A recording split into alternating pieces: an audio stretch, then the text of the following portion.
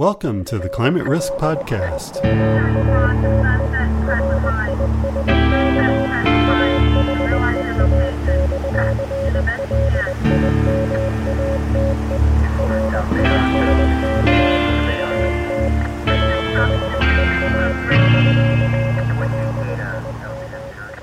I'm your host, Brad Hurley, from the consulting firm ICF. In this episode, we'll look at climate risk and investment, focusing on opportunities to unlock the power of the private sector to scale up technologies and services that facilitate climate resilience and adaptation. To learn what's happening in this area, we talked with Jay Koh, who's the co-founder and managing director of the Lightsmith Group, a sustainable private equity firm in New York City.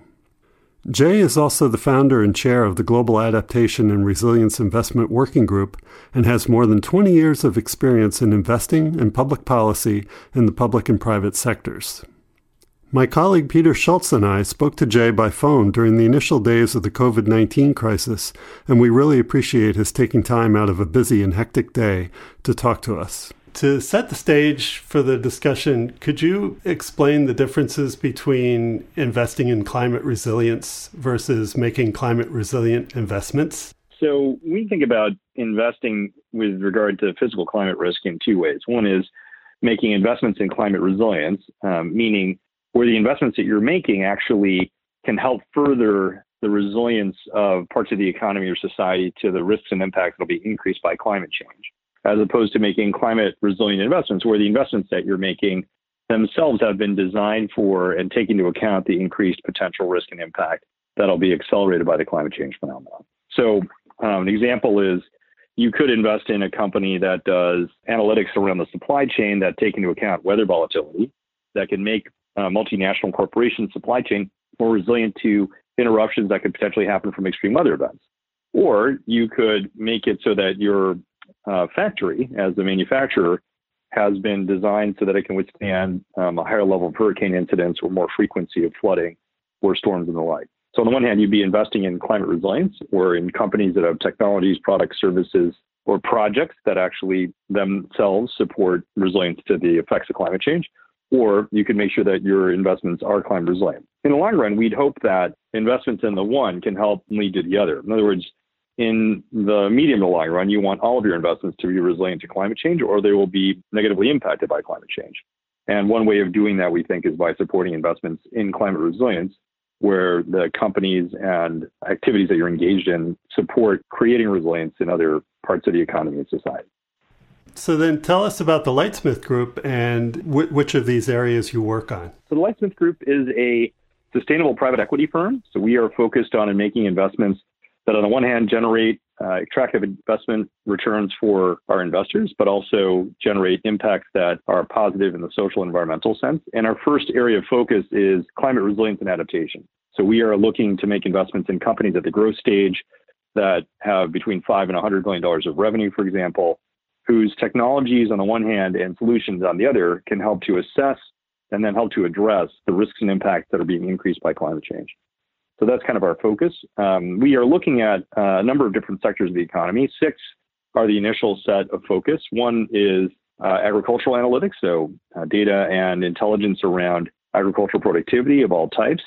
And then there's supply chain analytics, where there's weather analytics and volatility incorporated into that analysis. Catastrophe risk modeling and weather analytics from the insurance and reinsurance sector.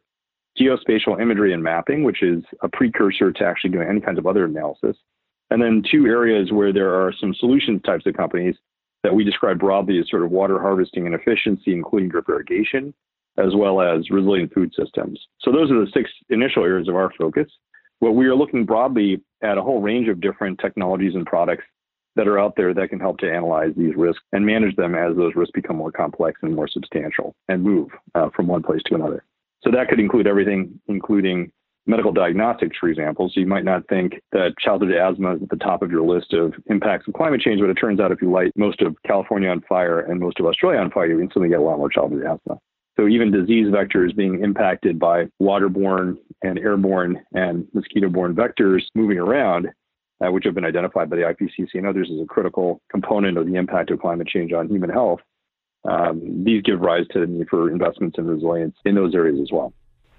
And what are some of the kinds of companies that you're investing in? So are these like companies that provide services or companies that are developing and implementing technologies, or is it a combination? It's a combination. And importantly, most of the companies that we have been identifying as potential investments would not call today most of what they do climate change anything. The word adaptation or resilience is probably not at the top of the list of things that they've been thinking about, but they happen to be involved in the assessment and the management or addressing of the specific types of impacts and risks that we think will now become much more prevalent, frequent, severe, and less predictable. So, for example, if you're in the supply chain management business, you may be managing extended supply chains for manufacturing or for different types of consumer products and not really think about the fact that embedded in the assumptions that you have around how to manage that supply chain are the frequency of storms, weather events, the environmental conditions that you're operating under. And as those increase in risk and complexity, then your need to actually manage them becomes more substantial, and your need to view that in a way that actually takes account of the new set of conditions will become more substantial. So what we're looking at is growth stage companies that already have these types of technologies, products, and services and are serving real companies and other folks in the environment and the economy, because we think we should scale up those sets of technologies, products, and services. So it could be, on the one hand, data and analytics around how to take digital mapping and overlay it with different types of analytics as the different risks and impact over those geographies become more complex, or services like managing supply chains in the face of increasing weather volatility or the need for more business continuity. And we basically think that what we should pursue right now, and where there's a really interesting opportunity that's a very important one, is in tools. So we're investing in data and analytics on the one hand, and products and services on the other that can help to scale up and assess the more complex risk that we're going to see and help address it as that risk gets larger. And our kind of thesis here is that should be both great for investors because it represents extra normal potential growth as the need for these solutions get larger. And it's a very important target for society. If we have the same conversation that we're having now 5 or 10 years from now, the major difference I think that we can say with some amount of certainty is the climate will definitely be different. And the question is, will we have invested in the tools to analyze how those changes will affect society and the economy and products and solutions to help manage and address those impacts or not? What exactly do you mean by growth stage companies? What does that mean? Yeah, so growth stage companies are ones that are beyond proving out their technology or getting their initial sets of customers. So these are companies that are already proven in terms of their product development. They're not, if you build it, they will come kind of companies. And we think that there's a good starting point for this kind of investing, because they've proven out that they understand how a company or a government or an individual or a community actually understands and digests information or uses their solutions in a way that actually makes sense for them economically.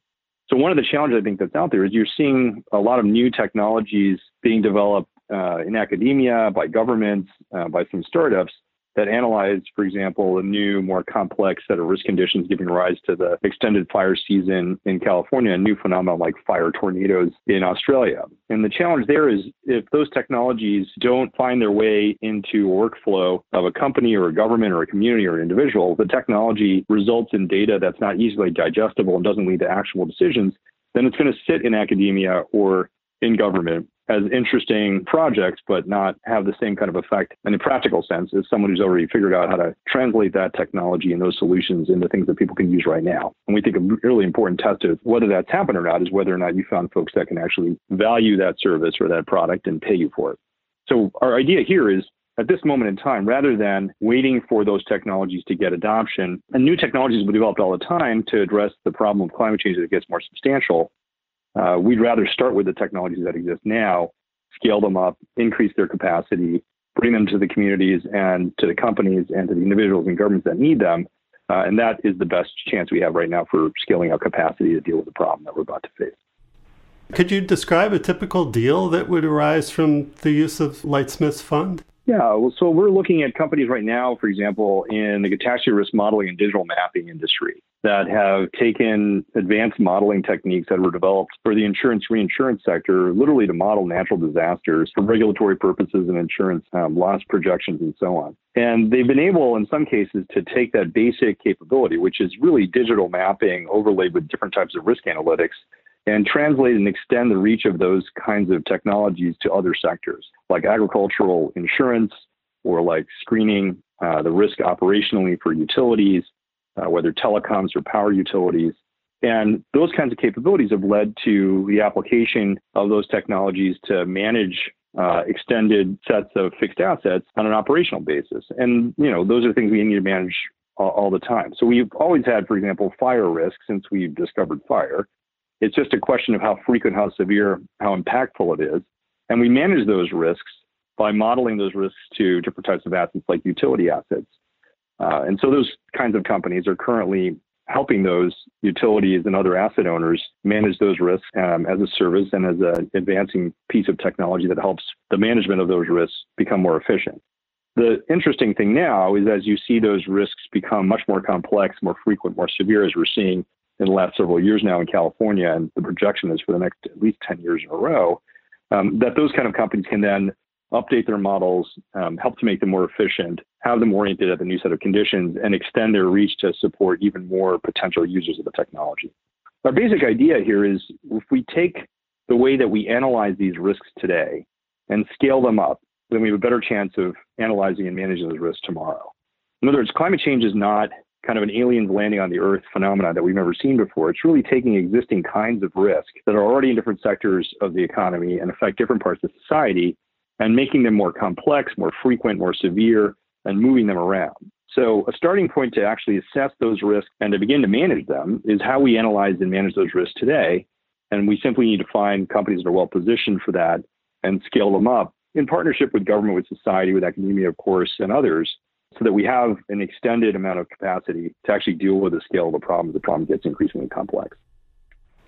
So what about your own motivations from a mission perspective, maybe even from a personal perspective and a financial perspective for undertaking this? So I'd say there's two or three ways to answer that question. The first is simply from an investment perspective. My career has been spent largely in the private equity industry at the Carlyle Group, and then working for the U.S. government for OPIC, the U.S. government's development institution, now called the United States Development Finance Corporation.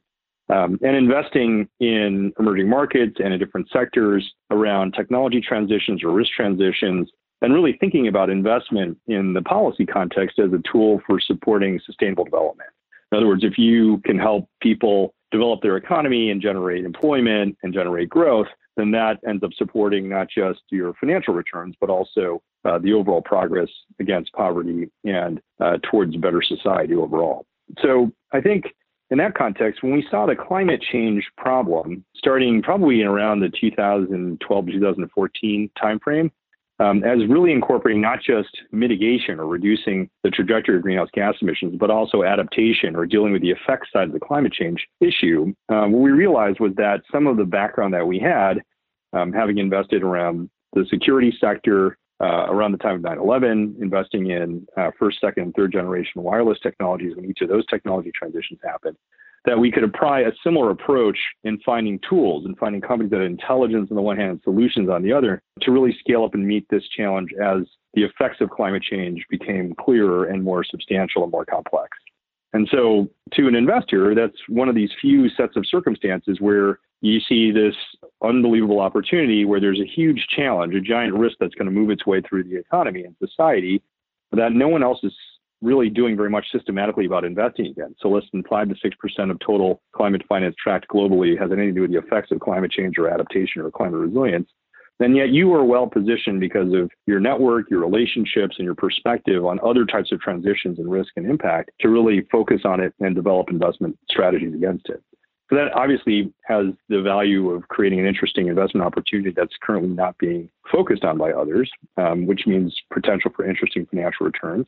But on the other hand, the strong form of the argument is without harnessing private sector entrepreneurial skill and talent, without harnessing innovation and capital, then the chances that we can scale up the tools, the technologies, the services, the product, the capacity to deal with the climate change problem is much, much lower. I think the probability is much higher if we can figure out how to unlock the capability within the private sector to develop technologies, to go after solutions, and to scale it as fast as possible. And I think one way of doing that is demonstrating that it is a profit-making enterprise and one that is sustainable and that's scalable. And so that's kind of the hope here, which is to say, look, without the private sector scaling up its capability in these areas, without demonstrating that capital should flow into these areas, it's much more difficult of a transition. On a personal note, I have 3 kids. I'm working from home, given the current situation, with my 11, 9, and 4-year-old. And I think about having that conversation 10 years from now, when my 4-year-old daughter is 14, and thinking about the world as it will look at that point. And again, I think it will look pretty different. Beyond this kind of temporary situation, it's clear that the rate of change around the climate is simply accelerating. And the question is, will we have prepared ourselves for that world or not? And so I'd rather be focused on generating great returns for investors and aligning that with generating the capacity, the scale of the tools that we need to face the problem over that 10-year period. And that's a big motivation as well. So another project that you work on is the Global Adaptation and Resilience Investment Working Group. Could you tell us a little bit about that and what it does? Sure. The Global Adaptation and Resilience Investment Working Group, or GARI, was launched in partnership with the UN Secretary General at the Paris Global Climate Talks in 2015.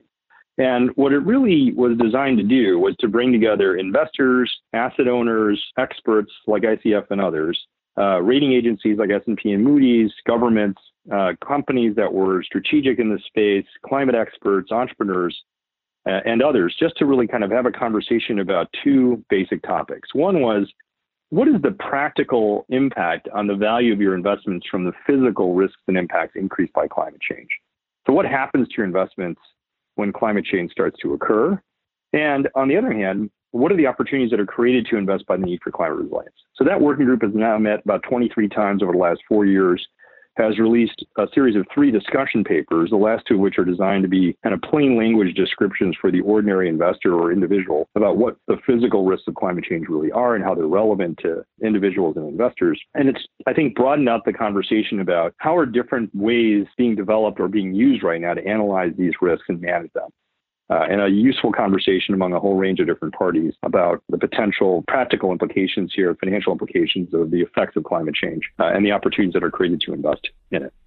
Can you think of any or suggest any new frontiers or untapped opportunities in advancing resilience in the private sector? Yeah, I think that there are probably 2 or 3 ways that you could go from this starting point forward. So again, here we're just trying to pursue what I would even describe as sort of a MacGyver approach, right? So you take whatever's lying around and try to solve the problem right now. So these are existing technologies, products, and solutions that we can scale up to orient at the problem. So fire risk management, supply chain management involving weather analytics, catastrophe risk modeling. These are all technologies that already exist. We need to scale them. We need to orient at the more complex set of conditions that are coming and deploy them as quickly as we possibly can in different places.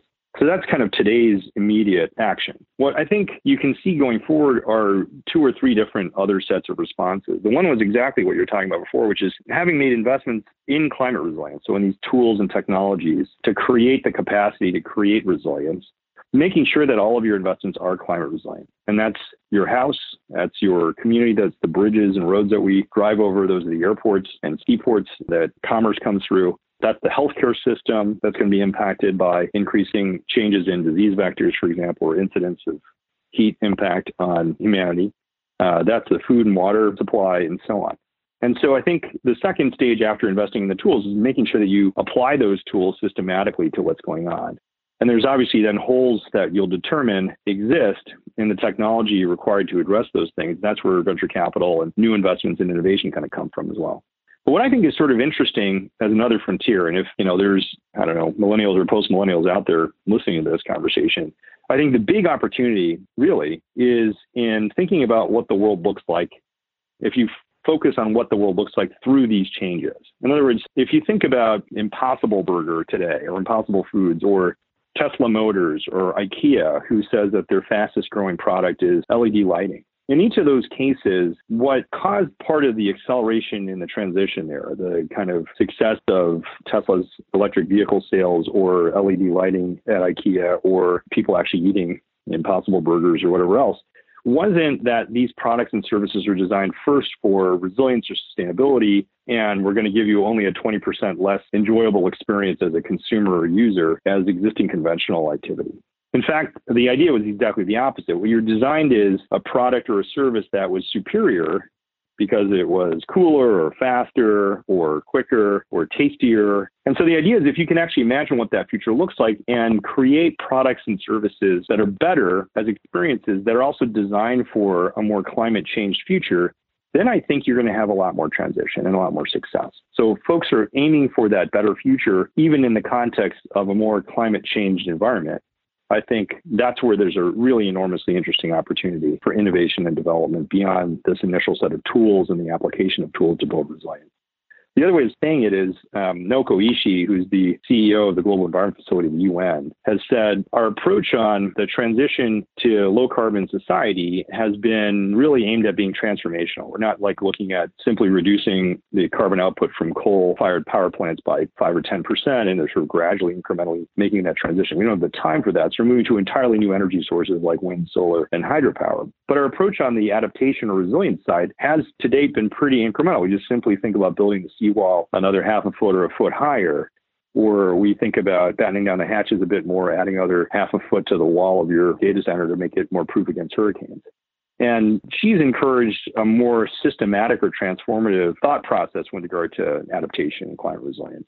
In other words, thinking about this from a systems level or trying to, instead of asymptotically approach reality as it changes, kind of doing step changes or solving by algebra and figuring out where you think the world is going to get to and developing systematic approaches to making that transformation happen.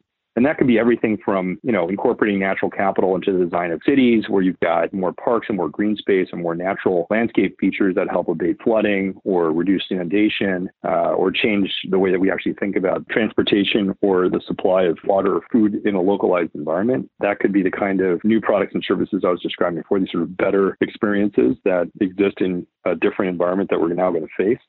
And so I think that's where the really interesting set of questions is going to lie. But immediately, I think, at least at a minimum, we should start solving for the capacity problem by investing in companies that have the technologies today and have the products and services today that are being used today in the economy to manage these risks and assess these risks and scaling those as much as possible, because we're definitely going to need those over the next 5 to 10 years.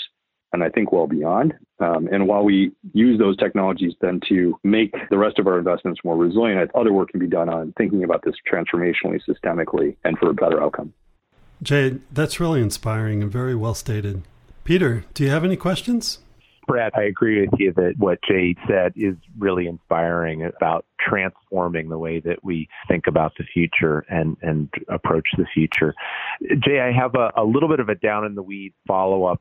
You're addressing a barrier to expansion of climate resilience by providing the financing that's necessary to expand the reach of emerging ideas and companies. But what are some of the other barriers that need to be addressed in order for the financing that you're helping to connect people to fully take effect? Or is financing the primary barrier and companies are good to go once they have that? But the question is, are there other things that are also standing in the way that we should be thinking about addressing?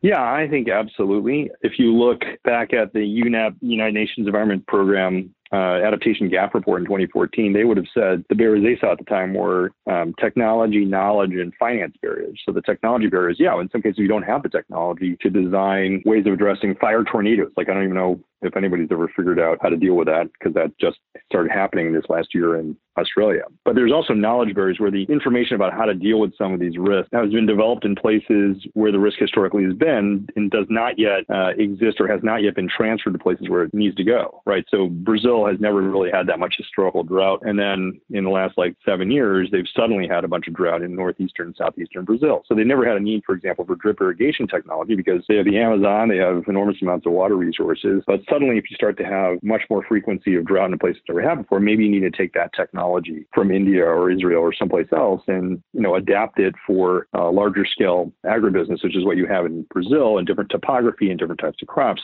but bring that knowledge someplace else. And the other obvious gap is finance, which is what I mentioned before, which is this challenge in having no more than 5 to 6% of climate finance be oriented at adaptation and climate resilience, not for want of trying, but for want of opportunities, ideation, and so on. So what I would say is finance is certainly a barrier, but it's not just money per se, but this kind of idea that we need to orient and drive by looking through the windshield and not through the rearview mirror. I mean, we kind of act right now in some ways that the delta is zero, that there's no real difference between past periods and future periods, even though we've sort of intellectually accepted that climate change is already underway. And even in a 1.5 or 2 degree scenario, you're going to have substantial impacts. We just haven't made those concrete yet and thought about them in a systematic way. So I'd say there's kind of two barriers that I would really highlight. One is there's a genuine psychological barrier here. You need to go through a transition and still hold fast to the need to reduce carbon output and transition to a low carbon or net zero economy as fast as humanly possible and make as much progress on that. And at the same time, accept that we still need to develop resilience to and adapt to the effects of climate change, because even if we can achieve a 1.5 or 2 degree world, it's still going to be pretty substantially different than the world we have right now. And that is a difficult thing to grasp, both of those things. And it's a difficult thing to accept to some degree that some of these risks are now manifesting, will increasingly manifest, because there's a lot of potential for either immobilization or despair or fatalism about the fact that we have geoengineered our planet at this point and are going to see the consequences to some degree of that and need to prepare for them. So I think that going through that and trying to translate that into practical actions that you can take, like you may believe in climate change, but your 401k doesn't reflect that, and you have no idea necessarily how climate change might affect the value of your house or your mortgage, even though if you live in Northern California right now, it probably is impacting your ability to pay your mortgages if most of your community is on fire. So I think the trick here is trying to make it concrete and translatable, practical, to face the risk, to understand the risk, to quantify the risk, and move through that psychological barrier, make that transition happen, and still retain that sense of the need for action and the ability to act, that sense of agency.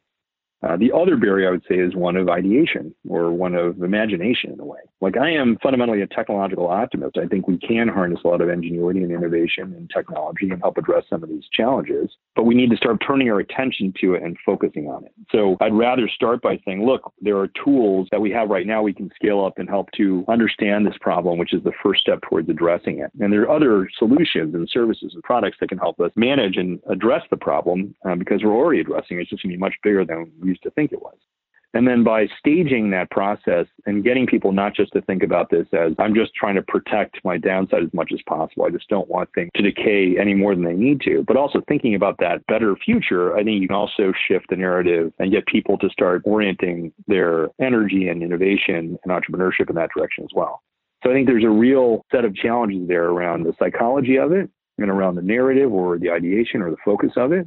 I think the quicker that we can get through those two sets of transitions in a really practical way, again, not to say that there's any less urgency in trying to reduce the scale of climate change as much as possible. We absolutely should do that. I think most of the technology we're talking about will do that. And the other side of it is, without accounting for the effects of climate change, many of the things we're doing to try to reduce the speed or reverse the effects of climate change will also be at risk. You're going to see hydropower shortfalls and wind power shortfalls because the weather is changing. And you're already seeing that to some degree. So we need to design everything for a resilient future and a low carbon future. And to do that, we need to, on the one hand, make the psychological transition and really do that in a way that's practical and actionable and concrete. And then also to think through not just how that transition works from protecting the downside, but imagining a better upside. Thanks again to Jay Koh for that very informative and inspirational interview. If you're interested in climate risk and would like to learn more, please subscribe to the podcast. You can follow along as we explore this topic in more depth